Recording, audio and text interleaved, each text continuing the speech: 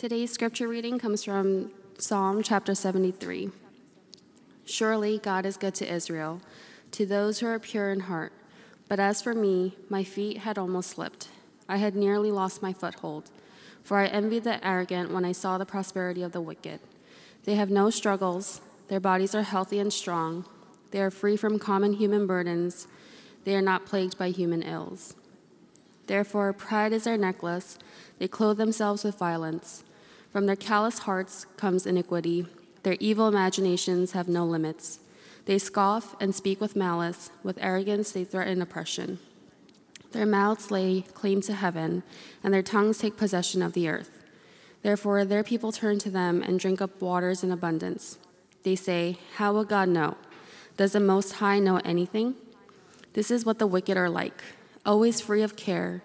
They go on amassing wealth. Surely in vain I have kept my heart pure and have washed my hands in innocence. All day long I have been afflicted, and every morning brings new punishments. If I had spoken out like that, I would have betrayed your children. When I tried to understand all this, it troubled me deeply till I entered the sanctuary of God. Then I understood their final destiny. Surely you place them on slippery ground. You cast them down to ruin. How suddenly are they destroyed, completely swept away by terrors. They are like a dream when one awakes. When you arise, Lord, you will despise them as fantasies. When my heart was grieved and my spirit embittered, I was senseless and ignorant. I was a brute beast before you.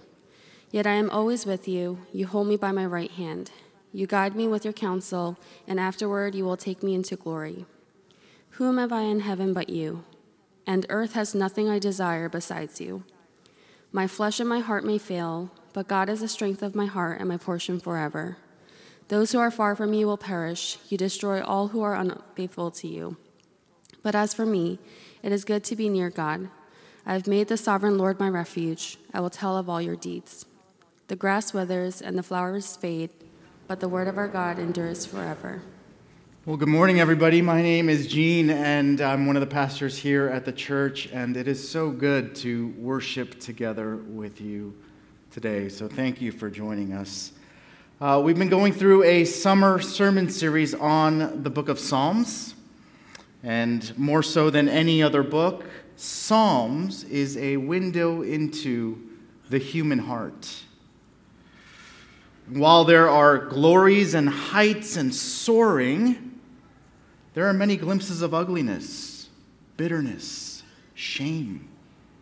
There's a personal vulnerability and honesty in the Psalms that you can't really find anywhere else in the Bible. And I love that this book, it covers the whole range of human emotion and experience. You have joys, you have victories, you have celebrations, and then you have grief, anger, loneliness, despair. All this to say, no matter who you are, no matter what you're experiencing, God will meet you in the Psalms. So I hope that this series will encourage you to stay in the Psalms. For those of you who are a little bit more ambitious, try this for the month of August. Starting tomorrow, August 1st, read 5 Psalms. Throw in 1 proverb every day, and you'll get through both books by August 31st. It'll be a nice summer Bible reading challenge for the month of August. If you try it, if you don't like it, then I will give you your money back in September. But today, we're going to look at Psalm 73 and its main theme, spiritual depression. Spiritual depression. By spiritual depression, I don't mean clinical depression or mental health issues and problems, although they could certainly contribute to spiritual depression. But not all of us are clinically depressed, but I'm willing to bet that all Christians at some point have experienced, are experiencing, and will experience spiritual depression. I want to recommend a book right up front, and I'll be quoting from its author quite a bit. No, not Chance the Rapper.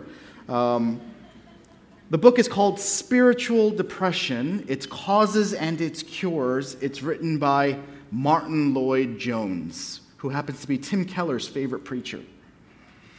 It's a book that has helped me tremendously. And if you're convicted at all by anything that I talk about today, please get yourself a copy of that book. Martin Lloyd-Jones, he describes spiritual depression as a state of unhappiness, discontentment. It's this unsettling feeling of a lack of ease, this tension, this turmoil, a troubled state. It's the opposite of joy in a relationship with God. And this is exactly what the psalmist Asaph is going through.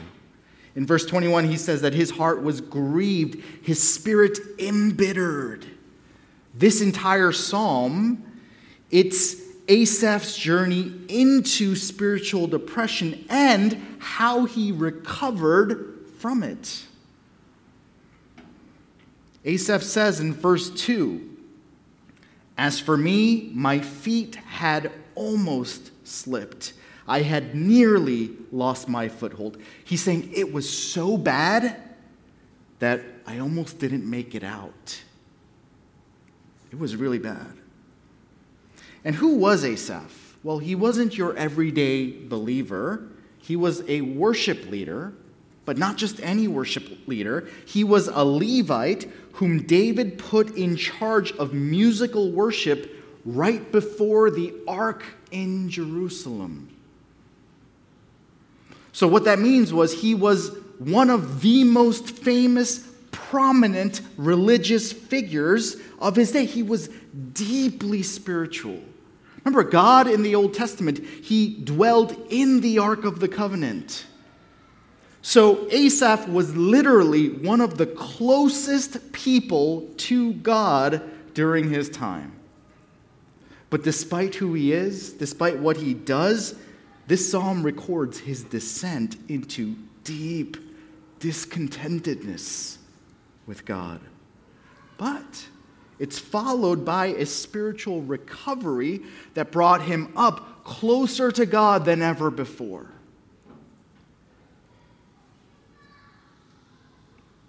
So just know that spiritual depression, it's not an indicator of spiritual immaturity. It doesn't mean if you're spiritually depressed that you're an immature believer. The most mature followers of God throughout the Bible, those who experienced the highest of heights, often experienced the most profound depths and miseries. Jeremiah, longest book of the Bible, he was a weeper and a complainer. Jonah wallows in self-pity after God saves Nineveh. Elijah, after that dramatic showdown with the priests and the prophets of Baal and Asherah on Mount Carmel, he flees into the wilderness, crippled by fear and depression. So if you have or are experiencing this spiritual dryness, the spiritual depression, if God seems really far away from you, if you're asking yourself, what's the point? Is it worth it? That doesn't mean you're a bad Christian. It doesn't mean you're not good enough to cut it. Following Jesus is not easy. Verse 1 of this psalm, the way it begins, Asaph says, "Surely God is good to Israel, to those who are pure in heart." This is a very obvious statement that he gives. God is good to his people whose hearts are turned to him. It's a simple truth, yet the rest of the psalm is about how hard it is for Asaph to believe and to hold on to this truth. I think all of us here, we know up here. We've heard it. We've read it. In theory, God is good to his people. Yet, we have the same struggle as Asaph. It's so hard for us to believe moment by moment, day by day. Martin Lloyd-Jones says that the ultimate cause of spiritual depression is unbelief, and we all struggle with it. So I think that we can learn from Asaph's experience. What was his condition like? How does he recover? And how can we apply this to our own spiritual journeys? Today, I want to look at the condition of Asaph's spiritual depression, the cure, and then the conversion. So condition, cure, and conversion. First, the condition. Asaph's struggle, it begins in verse 3. For I envied the arrogant when I saw the prosperity of the wicked. For Asaph, it begins here. The grass begins to look greener on the other side. The things his heart wants start to align less and less with what God offers. The prosperity and the success of the people who don't know God become more and more attractive to him. I can almost picture Asaph sitting in a cramped middle seat, gazing longingly ahead at the people lounging in business class in front of him. We've all experienced this, especially with social media. You see how other people are living, and suddenly you become less satisfied with what you have. Think back to that very first sin in the garden. Here's Eve, perfectly content in paradise. The serpent comes to her. He plants this thought in her mind. If you eat of the forbidden tree, you can become like God. God is holding out on you. There's a better life on the other side. And then Eve buys into it. She looks around, and all of a sudden, paradise itself looks really ordinary and inadequate. Asaph is no longer content with what he has, and his heart longs for what God has not given to him, but those who don't even know God, they get to enjoy it. And the more you dwell in this envy, the more you feed it, the more it grows. And slowly, Asaph's entire perspective is completely distorted and skewed. Look at what he says in verse 4 and 5. They have no struggles. Their bodies are healthy and strong. They are free from common human burdens. They're not plagued by human ills. You know what this is? This is Instagram versus reality. He's lost touch with reality. He really begins to think that the wicked have no struggles at all. They don't get sick. They don't get weak. They have no problems. Completely untrue, but he buys into it. Envy has warped his perspective. And look at how he views himself in verse 14. All day long I have been afflicted. Every morning brings new punishment. Really, Asaph? All day long you've been afflicted? Punished every morning? Now, I don't want to be insensitive, but Asaph is having a full-on pity party here. Total exaggeration. The wicked live perfect lives. My life is hell. Can we relate? The more we see beautiful people on social media, the more ugly the person in the mirror looks to us. When we see how those richer than us travel, eat, and live, suddenly our apartments, our food options, our trips become so ordinary. And another thing that's appealing to Asaph is the fact that these people who don't know God, they're not accountable to anyone or anything. They're free from all guilt and consequences.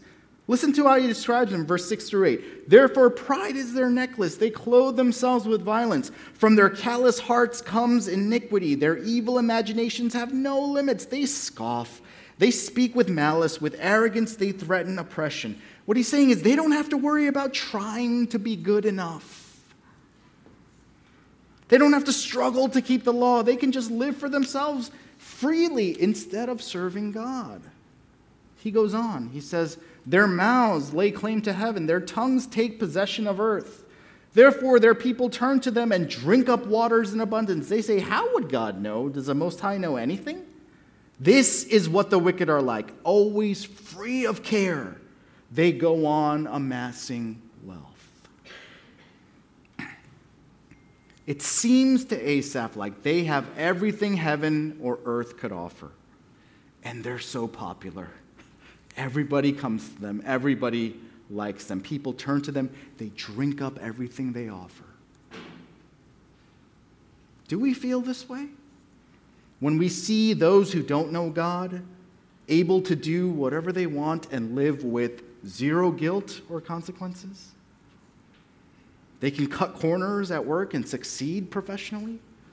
Their time isn't divided between work and church.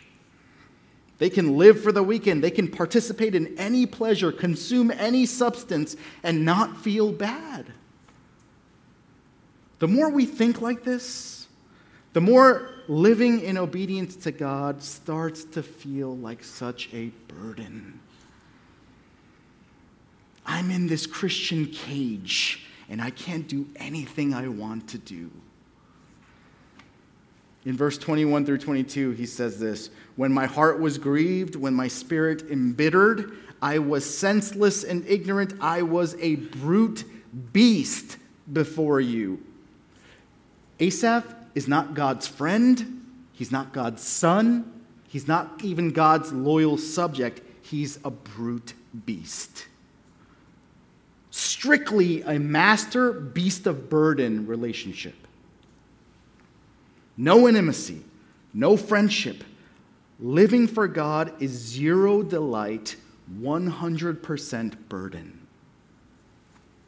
Do any of us feel this way? Perhaps like me, you grew up in the church. I grew up in a very legalistic, works righteousness emphasizing church. I never felt good enough.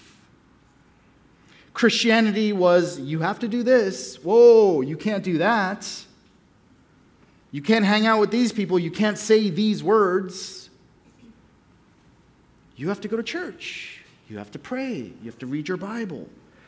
You just feel like a beast of burden under a stern and demanding master. That's how Asaph feels. And he hits his lowest point in verse 13. "Surely in vain I have kept my heart pure. I've washed my hands in innocence." He's at his bottom. He's ready to quit. It's not worth it. I don't want to do this anymore. By this point, he is deeply entrenched in spiritual depression. There's no beauty for God. There's no wonder. There's no admiration. There's no intimacy, no love, just obligation and duty. That's Asaph's condition. What's the cure? Verse 16 through 17. "When I tried to understand all this, it troubled me deeply till I entered the sanctuary of God. Then I understood their final destiny." You know, Asaph, he couldn't sort himself out. He couldn't find a way out of his turmoil. He was troubled. He was about to quit until he entered the sanctuary of God. Then he understood. Then the light turned on for him. Asaph needed to encounter the living God at the sanctuary. You see, following God, it couldn't be obeying rules. It couldn't be applying these principles into his life. Faith could not be transactional. It had to be relational. So the turning point for Asaph is when he enters the place of worship, the sanctuary. Notice, he doesn't pray by himself at home. He doesn't read his Bible. He has to physically go to the sanctuary of God. There's something about going to the place of worship that cannot be replicated by any other means. The place where God most wants to meet us is in the gathered worship of his people.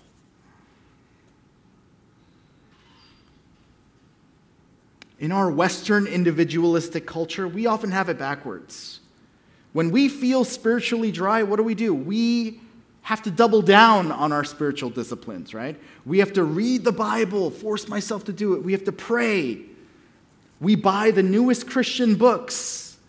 We get that worship playlist queued up on Spotify.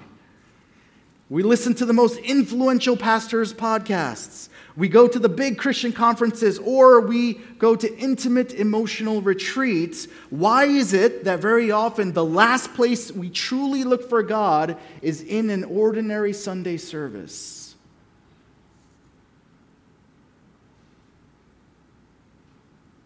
Every New Year's, I get people at our church coming up to me and saying, "Oh, this year I'm going to read the Bible. I'm going to pray." And I say, "Great." I fully 100% endorse that. But you know what I always say to our church? I say this: you know what's an even better New Year's resolution? How about this one? I'm not going to miss church once this year. Even if I travel, even if I go on vacation, even if I go to weddings, I'm going to make sure I go to church. I'm going to prioritize that. You know what? If you want to level up on your commitment, try this one. I'm not going to be late. I'm going to be on time for every service.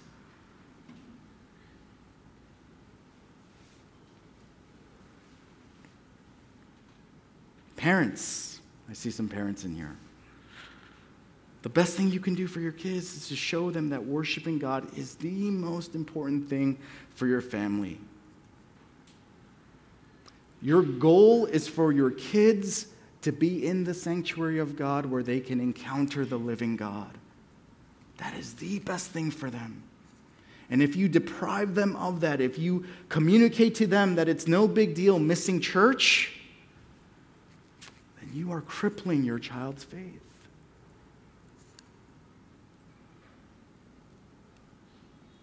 If you're struggling spiritually, I know that church is often the last place you want to be. But it's the place you need to be the most. In the gathering of God's people, in the singing of songs, in the proclamation of good news, in prayer, there is explosive spiritual power and grace. The best thing you can do for your spiritual depression is to go to the sanctuary of God and keep going.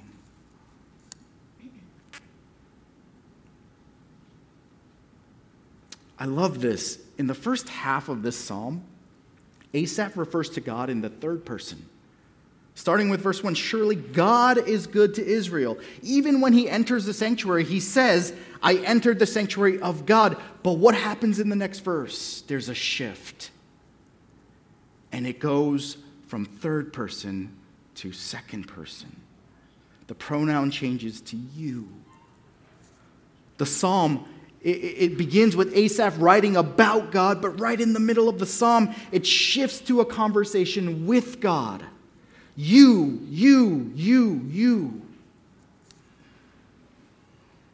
Martin Lloyd-Jones wrote that worship takes our eyes off ourselves, off the troubles and the confusing data our minds are dealing with, and puts our eyes on God.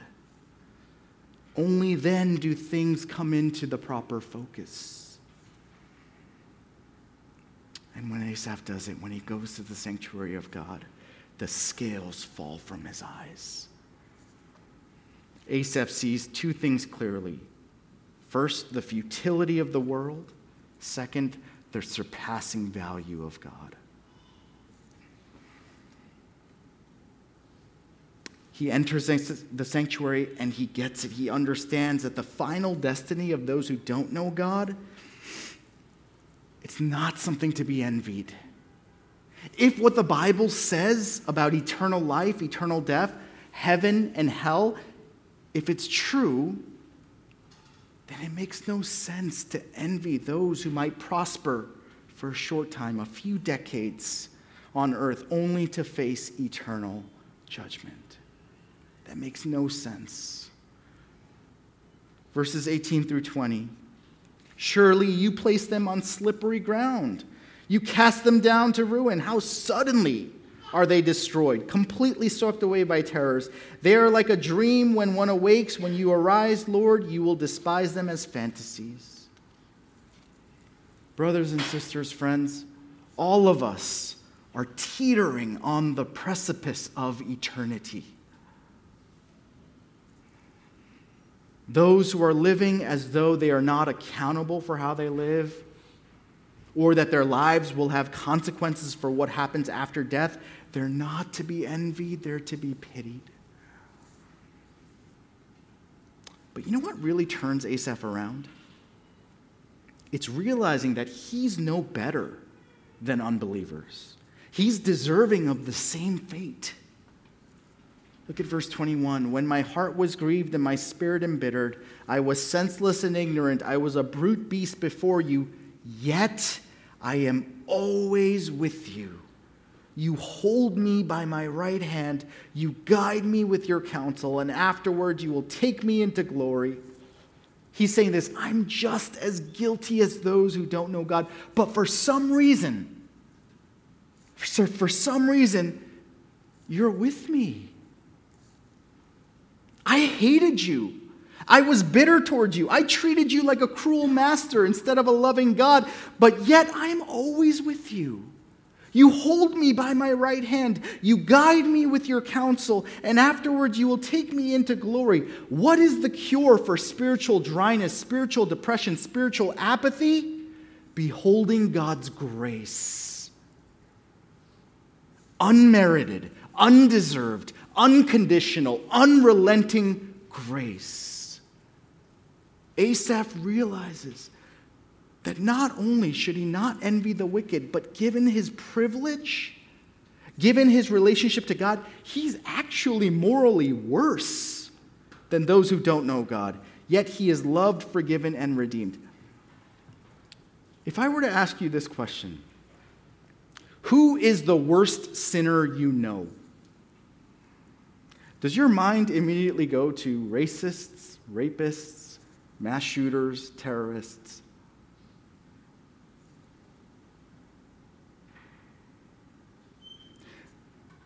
A Christian's answer to that question is always going to be me. I am the worst sinner I know. Based on my privilege, based on my proximity to God, that I can still do this to him. If after the sermon, one of you came up to me and said, Gene, I hate you, it will hurt a little bit. But you know what? I get over it pretty quick. But if my wife looked at me in the eyes and said that to me, I don't get over that. Why? Because of anyone in the whole world, she is supposed to love me the most. And yet for her to betray me, for her to turn on me, that's much worse than someone I don't know doing that.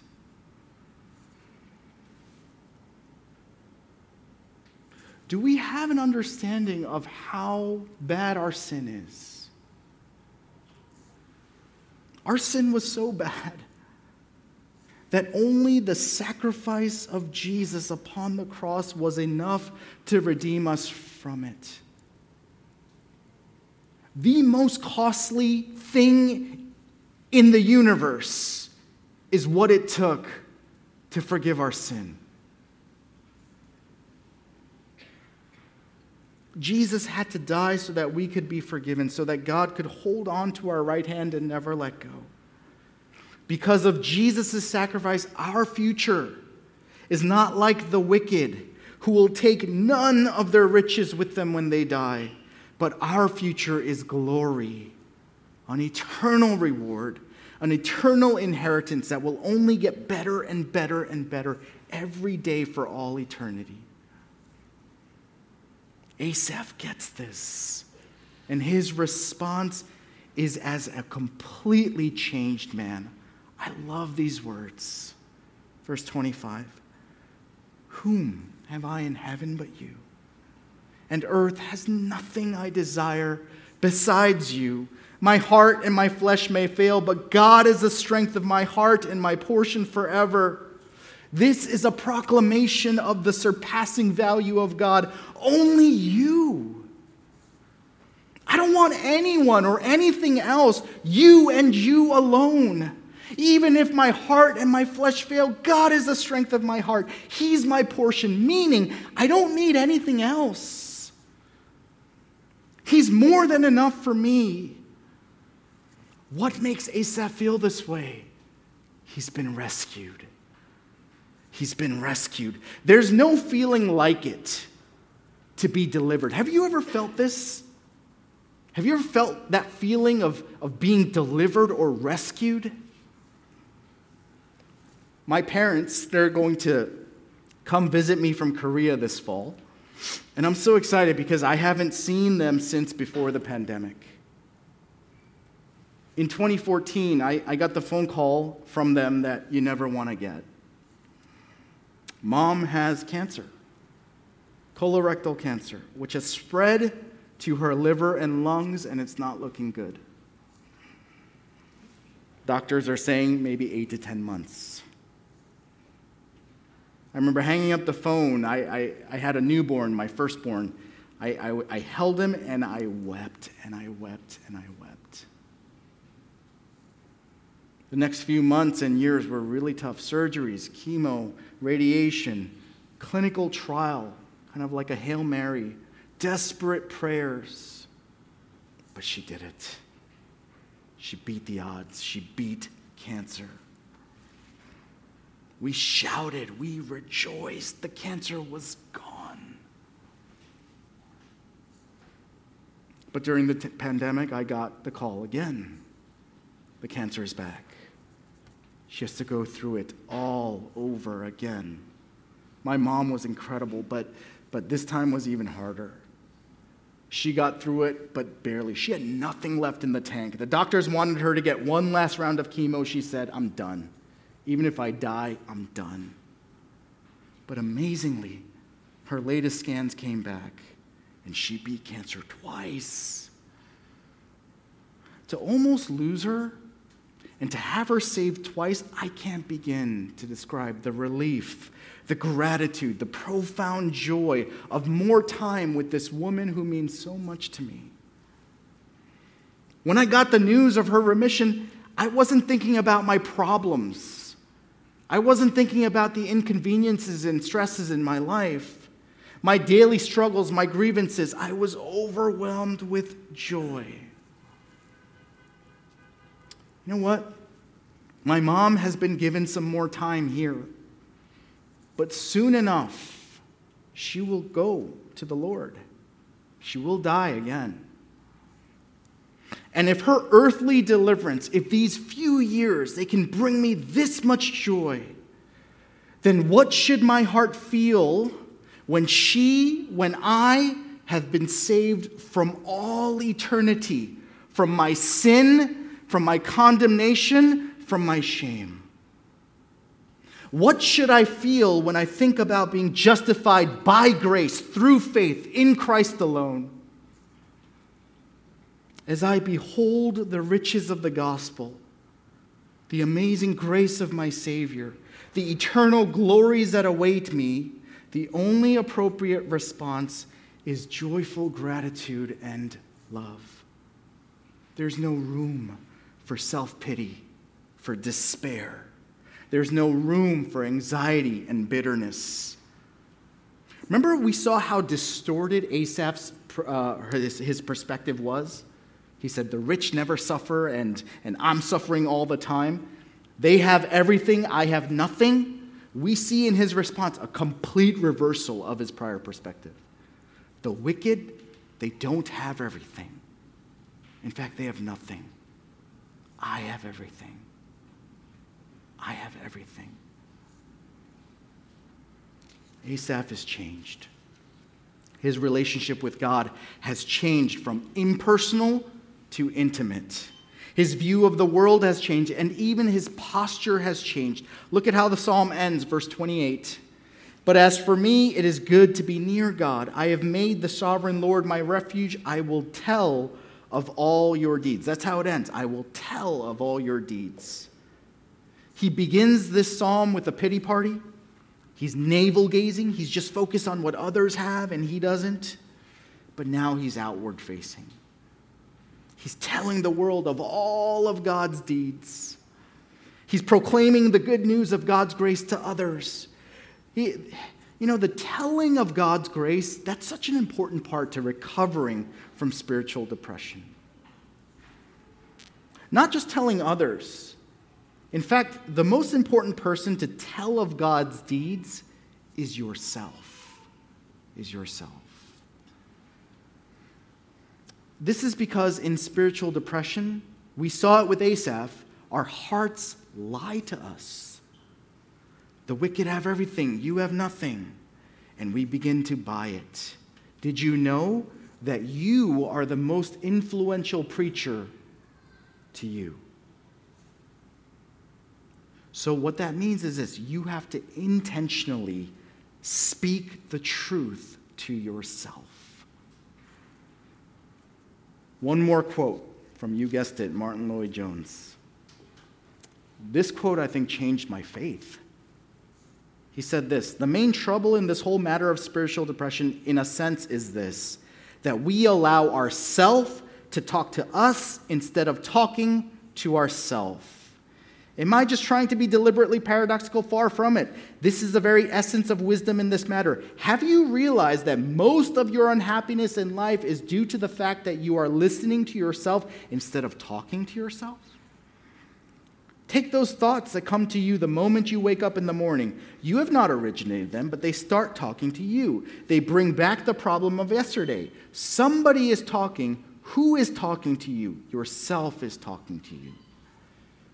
The main art in the matter of spiritual living is to know how to handle yourself.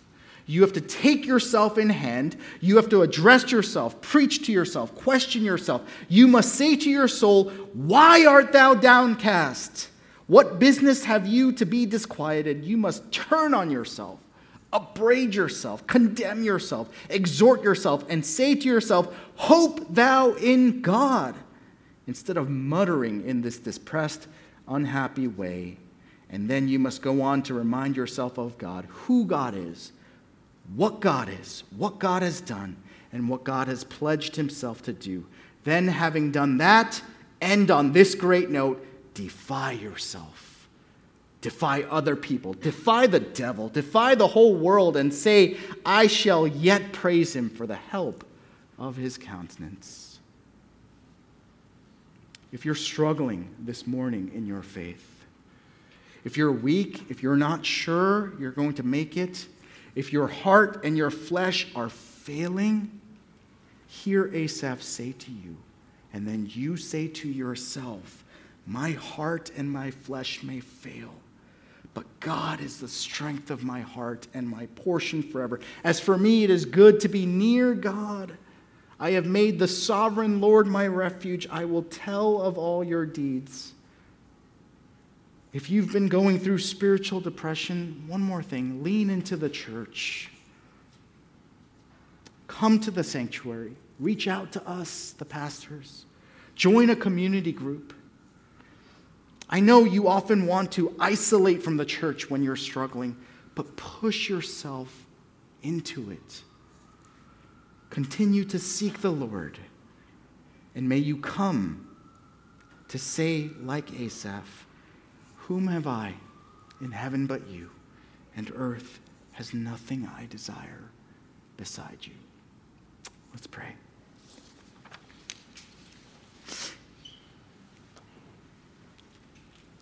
Father, we thank you for your grace, amazing grace. May it change us. May it lift our hearts, be the strength of our hearts and our portion forever. We pray this in Jesus' name. Amen.